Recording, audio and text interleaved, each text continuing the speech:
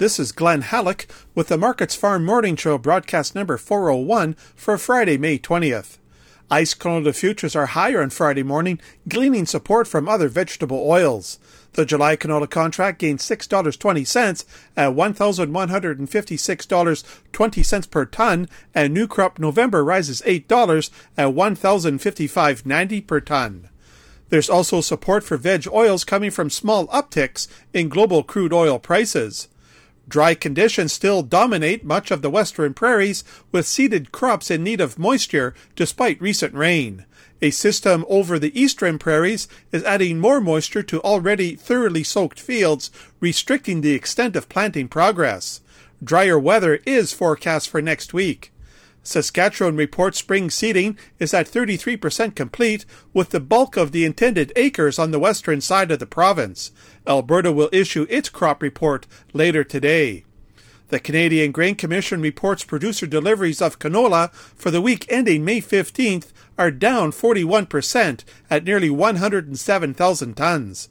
Canola exports are up 36% at more than 151,000 tons. Domestic usage falls back 20% at over 123,000 tons.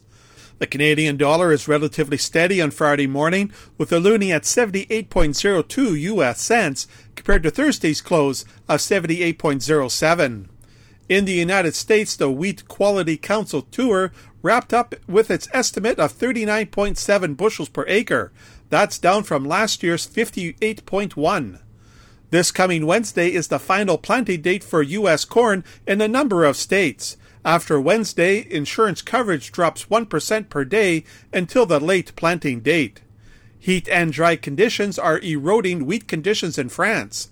The crop drops to 73% good to excellent, down 9 points from last week.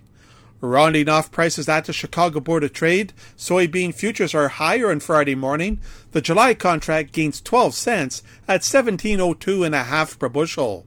July soy oil rises almost 1.7 cents at 81.21 U.S. cents per pound. July soy meal is up $3 at $428.30 per short ton. Corn futures are lower this morning. The July contract loses 6.5 cents at $7.78 per bushel. Chicago oats are weaker, with the July contract dropping 16 cents at $6.12.